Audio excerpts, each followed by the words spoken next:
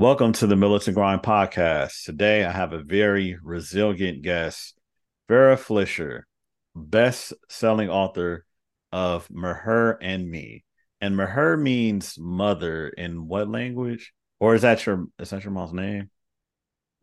It's my mom's name. It Oh, actually okay. means God's tender mercies. But yeah, Okay, great, great, great. I'm sorry about that. All right. So that's um all so right. let's get into your origin. I know you were born in London, raised in North India. Now you're in Dubai. So let's just go and just unravel your story on how you became someone that overcame a lot of emotions in your life. You say I read that your father abandoned you, your stepfather rejected you. So I could kind of see how that may have made you feel. And then we're gonna go into the other story that's kind of, that is traumatic, not kind of, but it is traumatic. So let's just start with your origin and then go from there. Sure. So I live in Dubai now, as you mentioned, and Dubai is quite a melting pot of people who come from very different cultures. So typically, when you meet anyone socially, the first question they'll ask you is, "Where are you from?" And it's always a little bit of a tricky one because it's do I give you the abbreviated version or do I give you the longer version? So for your listeners, the slightly longer version, I was born in London, and I'm of Parsi origin. So for Parsis, for those that are not familiar, we're Zoroastrian by faith, and we come from Persia. And typically, both your parents have to be Parsi for you to qualify to call yourself a Parsi. But it's a patriarchal society, so the slightly more modern roots of the religion will say if your father's Parsi, it's okay. You can still have the confirmation ceremony to be called a Parsi. So both my parents were Parsi. And then when I was 4 years old, my mom took me to her hometown in India, Lucknow, to see my maternal grandmother. And we were going to spend Christmas and a couple of months over winter and then go back to London. And when we got to Lucknow and we were there, I went up ahead with a friend of my mother's, and my mother followed. And my paternal grandmother called my mother to let her know that my dad had quit his job and he was cheating on my mum. And so my mum made the decision not to head back to London at the time. And what she didn't know, and none of us, I think, knew at the time, she was expecting my brother when she arrived in India.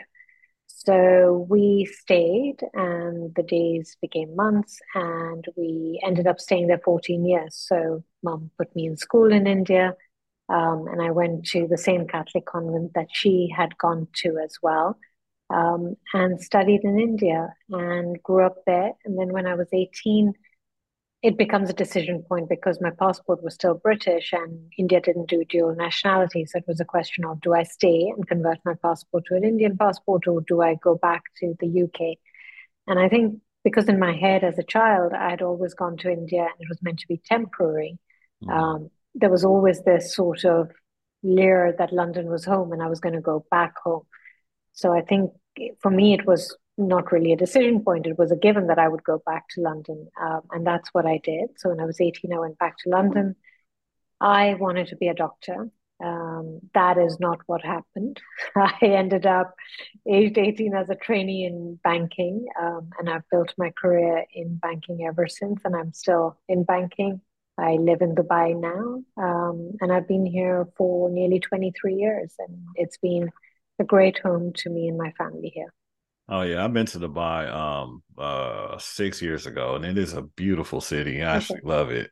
I love how conservative it is too. Like you could walk around at night, Yeah. you could feel safe. Women could walk around and feel safe. Everybody's protective over the next person.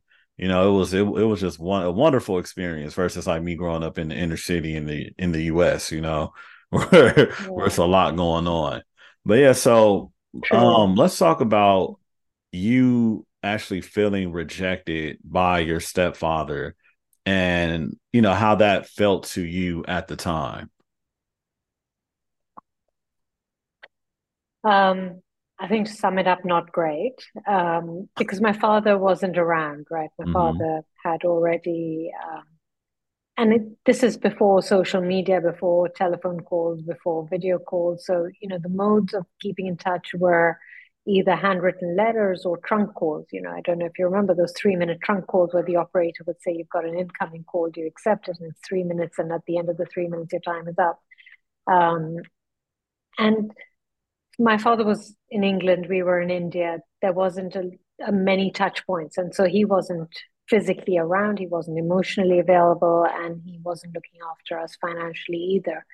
And my mother started dating my stepfather from the age of when I was 5 years old, and they dated for 12 years before they got married eventually. Um, and he's a product of his upbringing as well, right? Mm. Northern India, it's a very different cultural dynamic going on there. And I think for anybody to not be accepted for who they are, especially as a child, is hurtful, right? Because as a child, especially, you don't have any reason to, or there's no reason for an adult to not accept you because you're a child at heart. You're not, knowingly or willingly doing anything to aggravate anyone unless you're just really annoying, which I don't think I was. So I think, as a child, you don't understand it also because you don't have the emotional vocabulary to articulate what you're feeling or experiencing. Hmm. So there's a sense of dejection and there's a sense of not knowing what you could have done wrong, because invariably in India, the adult is right and the child is wrong. Um, so so it was not a great experience, I think, as it would be for anyone. Hmm. Wow. Yeah, I could imagine that. And so did they go on to have kids of their own? And did you like see the contrast between how you were treated versus his children with your mother? Yes, Hmm. very, very true. And yes, but I think that's the story of the world over, right? It's not typical of me. I think that's just human nature. Hmm. And it takes a much bigger heart to be able to accept something that's not your own and treat it as your own. So I Right. think it's just the way it was.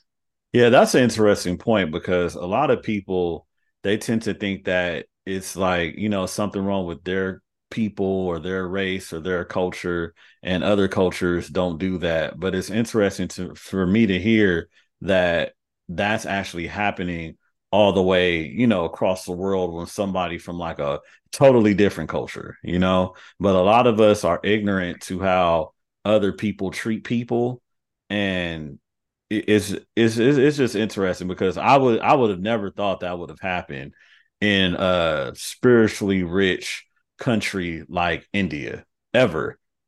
Just because of like what my perception of India and Indians and people in that culture. But it's eye opening because it happens a lot within the US, where I'm from and my people. But like you said, it's not typical. It's more like human nature. And we all are human at the end of the day, you know? Correct. I think your people are my people and my people are your people. At the end of the day, we're all just people and human, and it is human nature, regardless of our cultural backgrounds. And yes, we may be taught to be different, but I think intrinsically, you're always going to favor your own, and you Mhm. have to be a very evolved soul, I think, to be able to behave differently. Um, that wasn't what I encountered. Yeah. Yeah. And it's best for a lot of people to be honest about that. Like because if you're the type of person that know that you're not able to handle that, I wouldn't even suggest people date another person with kids. Because I would hate Yeah. for the child to be treated differently. So I would suggest like don't even do it. If you can't go in it wholeheartedly loving those children as your own and willing to give them what you would give your own child, then I wouldn't even touch it. That's At good all. advice to a lot of people out there. Right. Yeah. And so let's go over your mother and daughter relationship, with your mother, Maher. And how was it? Like she's married to this man that rejects you, but you still look at her as you had a great mother and daughter relationship. So how were you able to have that great mother and daughter relationship knowing that she was with a man that rejected you? How was that for you? So, means when we say great, I have to put into context and just be super honest that, it was like any mother-daughter. We fought, we had arguments, we Mm-hmm. tussled, and yet there was this very deep love. And as she always said to me, when you have children, you'll understand the bond between a mother and your firstborn. It's, one of those things that you can't break, you can't replicate, and nothing else can substitute for it, regardless of how much we might bicker and fight. Um, I think definitely as I got older, and more mature, if you like, and had to face life challenges myself, that you then begin to see your mother not just as your mother, but a human being who was making choices based on the circumstances she found herself in. Mm-hmm. And then you can empathize with some of those choices a little better because you sort of, if you put yourself in that situation and think, if I was there at her age with children or these sort of challenges, how might I have reacted in a certain way? And I think, mom and I were, well, I was very vocal, and not that my mother wasn't, and I got it from her. And we had quite an open conversation about the men in her life, if you like, starting with my father. And as I write in my book, she was being interviewed once by someone who talked about her being married twice. And she said, yeah, I wake up every morning and slap myself twice, once for the first marriage and once for the second. So, there was an acknowledgement that perhaps the best choices hadn't been made either time. Mm-hmm. And and I think you come to a point where you can't rail against something that's very permanent in her life, right? And you have to just figure out how to navigate it. And mom was a bit of a buffer, if you like, between me and any other influences. And the kids were the kids who, came with their own energy and, we loved because they were children, regardless of who their parents might be. So mom and I navigated that. There were tricky spots. And some uncomfortable conversations that had to occur to Mm-hmm. get us across through it to the point where it was less about the men in our lives or who had come and who had gone and who had stayed, and more just about the fact that we were still very much mother and daughter and present. Hmm. That's interesting. And so, what are some of the core lessons that you talk about in your book that will resonate with people? I know you can't give us it all, but I'm sure there's just a few that you learned when it came to your upbringing, and because to me you have a very diverse upbringing. Like I'm sure London was totally different than Northern India, so like what It lessons was. did you learn? I think India gave me um, this amazing sort of fabric of life and Mm-hmm. understanding of the interdependencies and our cultural affinities despite our differences, and how we're all human, right? You may talk about America versus India, but even in India, you've got so many different religions who have very different philosophies and very different thought patterns. And yet we'd all come together and, eat meals around the table or celebrate the festival of whoever's it happened to be, but as a together and a collective. So I Mm-hmm. think that diversity, that understanding of different cultures, the understanding of different points of view, and that there's no one correct way. We're never any of us going to be the ultimate authority on anything because someone else is going to have a different point of view. Mm-hmm. And it depends, it's a combination of your upbringing, it's a combination of your influences, what you read, what you hear, the way, people, the narrative in your own home. So I think that has stood me in really good stead. And then when I go to London and I have a very different experience of the people I meet, and then I come to Dubai, and Dubai is again very similar to where I grew up. It's a cultural melting pot. But all of those um, sort of opportunities for growth, opportunities for learning that I absorbed growing up has helped me become the person I am, that I can sit here and I can be super comfortable talking to you, across the other side of the world as I am to talking to my neighbor who might be from a very different part of the world to me. Mm-hmm. It's made me appreciate the sameness of us as people and human beings, and sort of not focus so much on the differences based Mm-hmm. on cultural differences. Um, so that India definitely gave me. London gave me my corporate culture. It Did you gave move back me to my. London? So I was in London from when I was 18, and I lived there till 2001, working in. I started my career in finance in London. Oh, okay. Right. Okay. So London gave me my corporate culture, if you like. Mm-hmm. And I was talking to my team and at my team meetings, and I was talking about the quality of a handshake. You can tell a lot about a person by the quality of the handshake, and it's something I've learned as part of my corporate life. And I don't understand people who give the tips of their fingers for a handshake. So we're like, for me, Mm-hmm. that's not a handshake. And just little things like the first bank I worked at, the chairman had this policy about you have to pick the phone up because at that time your customers came to you via the phone.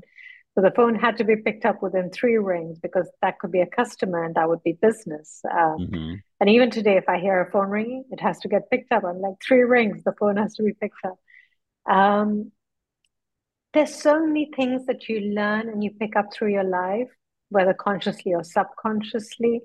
Um, Biggest lessons, life lessons, have come through my family, if you like, about resilience or learning to be independent. I think financial independence was something that very early on I understood was very important. To have a voice, to be able to live your life on your own terms, you need to be able to support yourself. So I think financial independence was something that I learned. And given the role the parental figures played in my life, or the male parental figures played in my life, and the absence of them, I think early on again, I learned self sufficiency. And then Mm-hmm. when I moved to London when I was 18 and I was on my own, I learned that as well. And then you learn through loss and loss of loved ones, grief, and how to navigate grief and how to overcome it and allow it to not take you somewhere that makes you bitter, but helps you evolve through it to the point where you can look at another person who might also be suffering and empathize with their grief and understand where they're coming from.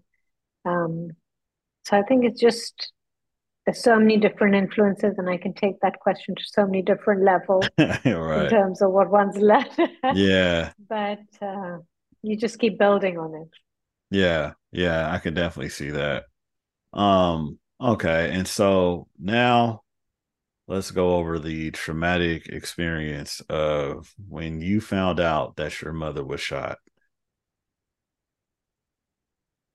Um, yeah, that's that's sort of a memory that gets ingrained, and no matter how many years go by or how you've moved past it or through it, um, you don't forget certain pivotal moments in your life, and that's probably one of the most pivotal moments in my life.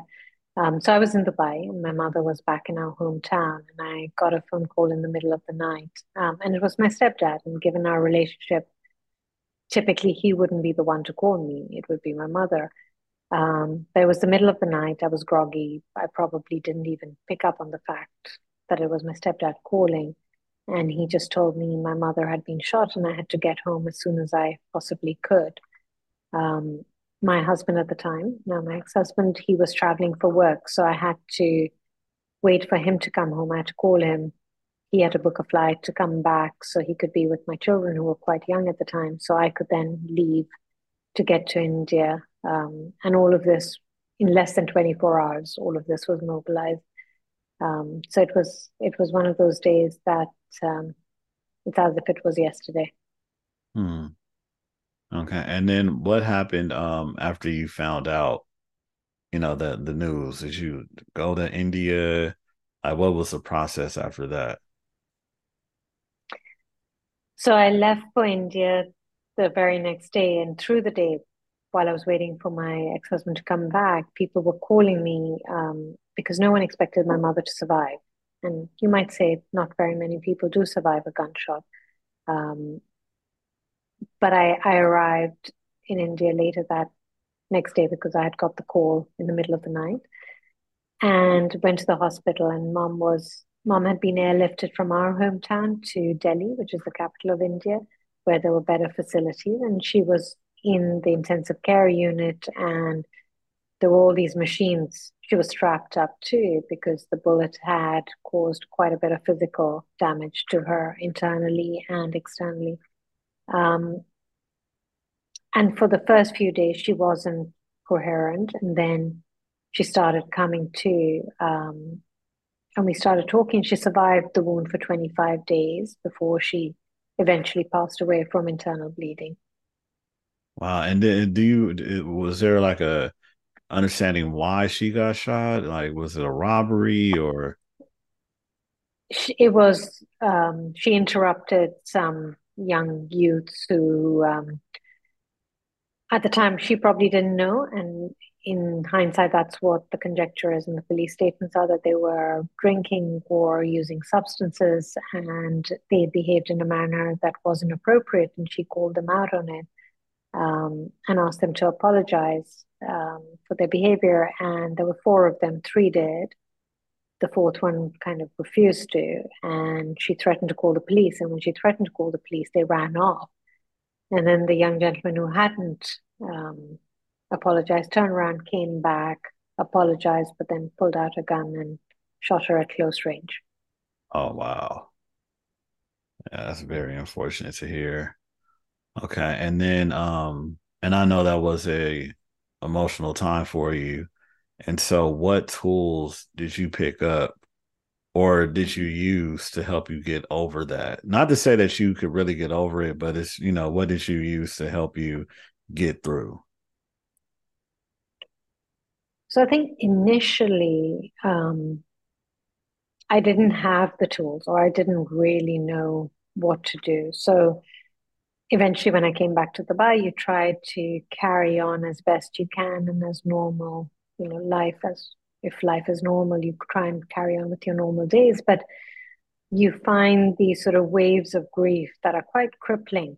At times it's just immobilizing. And I was recommended to go for grief therapy, which I did. So I started seeing a counselor to talk through the emotions, to she helped me journal, to process, to talk it through, um, and to say anything that I might have wanted to say to my mother that I perhaps didn't get a chance to say.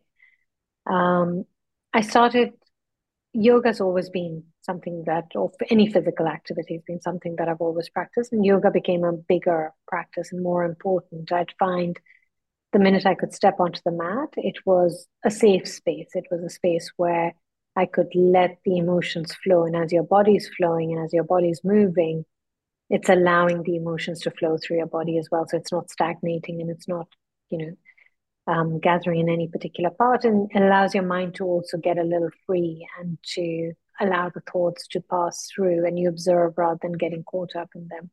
And your body gets a bit stronger through the physical practice, and you can find the same balance that you exhibit in a physical pose in your mental state as well. Mm-hmm. And then food. My mother was a foodie. My grandmother was a great cook. I bake a lot, and I would bake a lot. And someone mentioned to me on one of the podcasts that there are nerve endings in your hand, and they say that if you work with your hands, it helps you process and release emotions as well. So people turn to gardening or painting. I turned to baking. And it's not so much that I needed to eat, but it was I needed to create. So it was the process of creating something that I could then share with people, and they would enjoy what they were eating, or the smell would fill the house or the kitchen. And it was that little bit of happiness or little bit of joy or even satisfaction from the creation Mm-hmm. in the journey of grieving for my mother. Wow. That's amazing to hear because I often hear, well, I know it's true, but you can kind of tell someone is stressed out by just reading their body language. And if they're hovered over like this or their eyes, the eyes are a window to a soul. So you could like look at somebody in Yeah. their eyes and kind of tell where they're at. And it's pretty amazing because I remember someone looking me in my eyes from afar and he was just like, man, you look exhausted. And I'm like, really? Like how I'm like, oh well, I guess I'm exuding that type of energy. And then I often feel like the people, like say I would walk past a yoga studio on my way to the gym, and the people that come out of the studio, they look, younger, they're moving better, they look happier. It's quite a contrast to see. So I do suggest people get into physical activity, but I did not know that the nerve endings in your hand help release it as well. That's a pretty Yeah, interesting thing to well, I know. learned that as well. Yeah, and it's quite accurate if you think about it. Means I hadn't thought of it in that context till I was Hmm. told, but it does definitely feel very true. Because the more my mind is sort of in turmoil, the more I find the need to go and create and work with my hands, or get to yoga or the gym. Means I do both, and I definitely echo what you say. I think physical activity is definitely something I would encourage people to take up, whatever, whether it's swimming or walking, or whether you like lifting weights or you want to go to a yoga studio, whatever Hmm. works for you. Right, right. And so, is there anything else you would like to tell people, or something that you've learned along the way to help another person get over tragedy or, tragic events so they could find themselves and be able to walk in the world, with light? So I think similar to when we were talking earlier, I think when someone's encountered Hmm. tragedy, yes, obviously it's going to be the worst thing that's happened to them, but I think it would be helpful to know that they're not alone. Other people have also experienced different forms, different types, but all of us will experience some sort of grief, some sort of tragedy, some sort of heartache at some point in our lives, right? And we can all help each other along the way. Um, I think time is a great healer.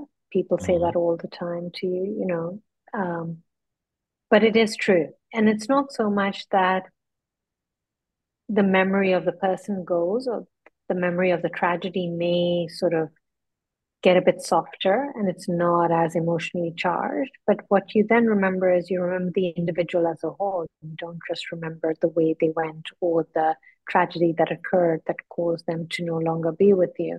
Hmm. Um, and I think what you're left with is the legacy of the person. So whether my mom's legacy was she was this very big, vibrant character, it was to be yourself, to not conform, to not be afraid to stand up for what you believe is correct, or not be afraid to challenge if you see someone, behaving incorrectly, even if it might come at great personal cost. To find humor in difficult situations, to embrace the diversity of humankind. That's the legacy that I want to remember and take from her lifetime. Hmm. And also to allow the grief to flow, to not try and stem it because it has to move through us, and to not stay in the shadows, if you like, and to not get bitter with it, but to use it to move forward, to find the strength that is in all of us. It's just may not be utilized or may not be called upon. But if it's called upon, then you use it and you come through it stronger. Um, and you know that if you could survive that, then, you can take on most other ordinary challenges, if you like.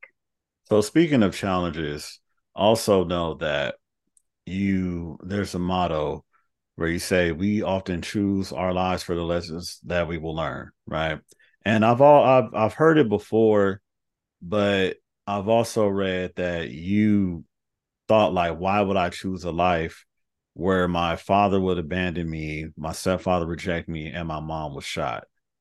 And so like you feel like, well, I just want to go over like how did that just come about? Because you're right, like why would someone choose that?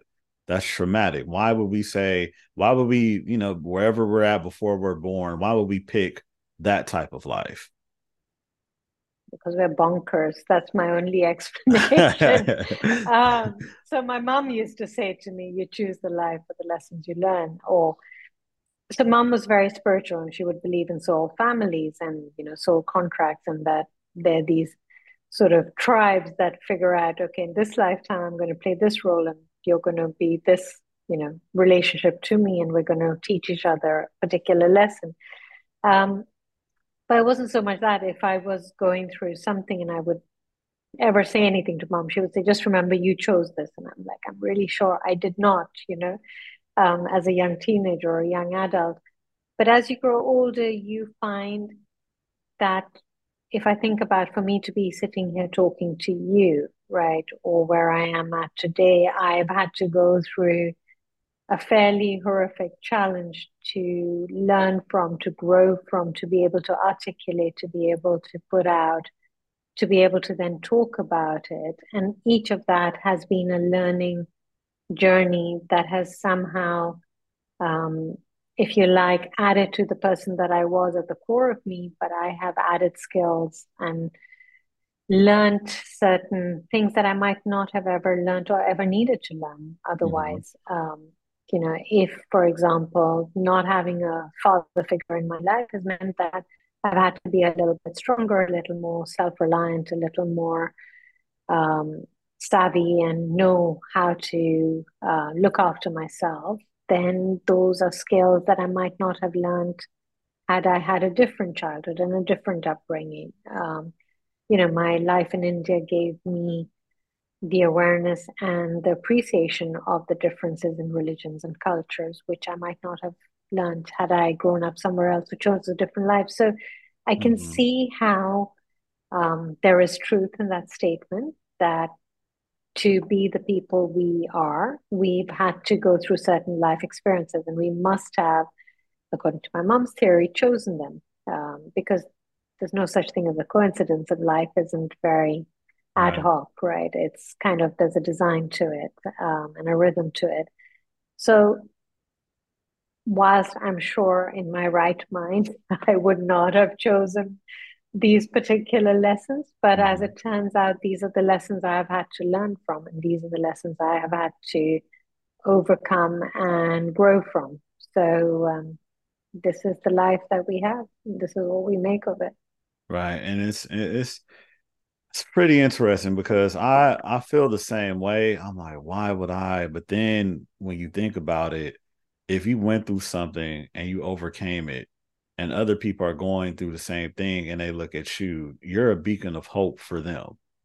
So I'm not saying a lot of people you went through, but say if there's similar situations that people go through and they look at you and they see how happy you are, you wrote a book, you work out, you do yoga, you do baking, you have pictures of yourself smiling.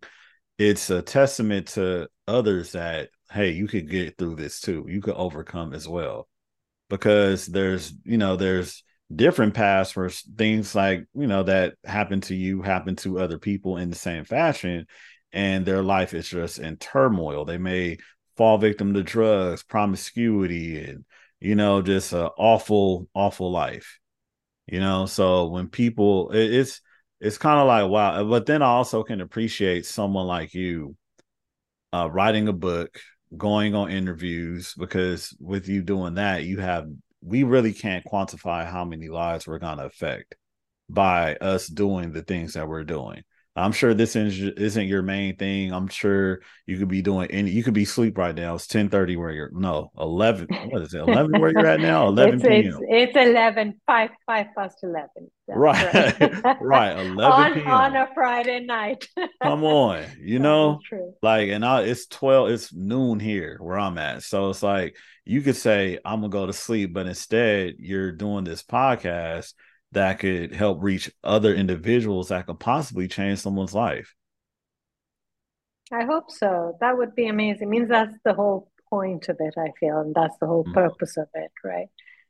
It's to touch another person, it's to let them know they're not alone, and to let them know they can make it through whatever they're going through, Mhm. and come out the other side. Right. Right. And when I often hear people tell me, not to say, well, sad stories or traumatic events, traumatic stories, I'm just like, wow. And look at you now. Like you could share that with people and give them hope, or give them some light. Like say my friend that I mentioned to you, who was a Zoroastrian, is that how you say it?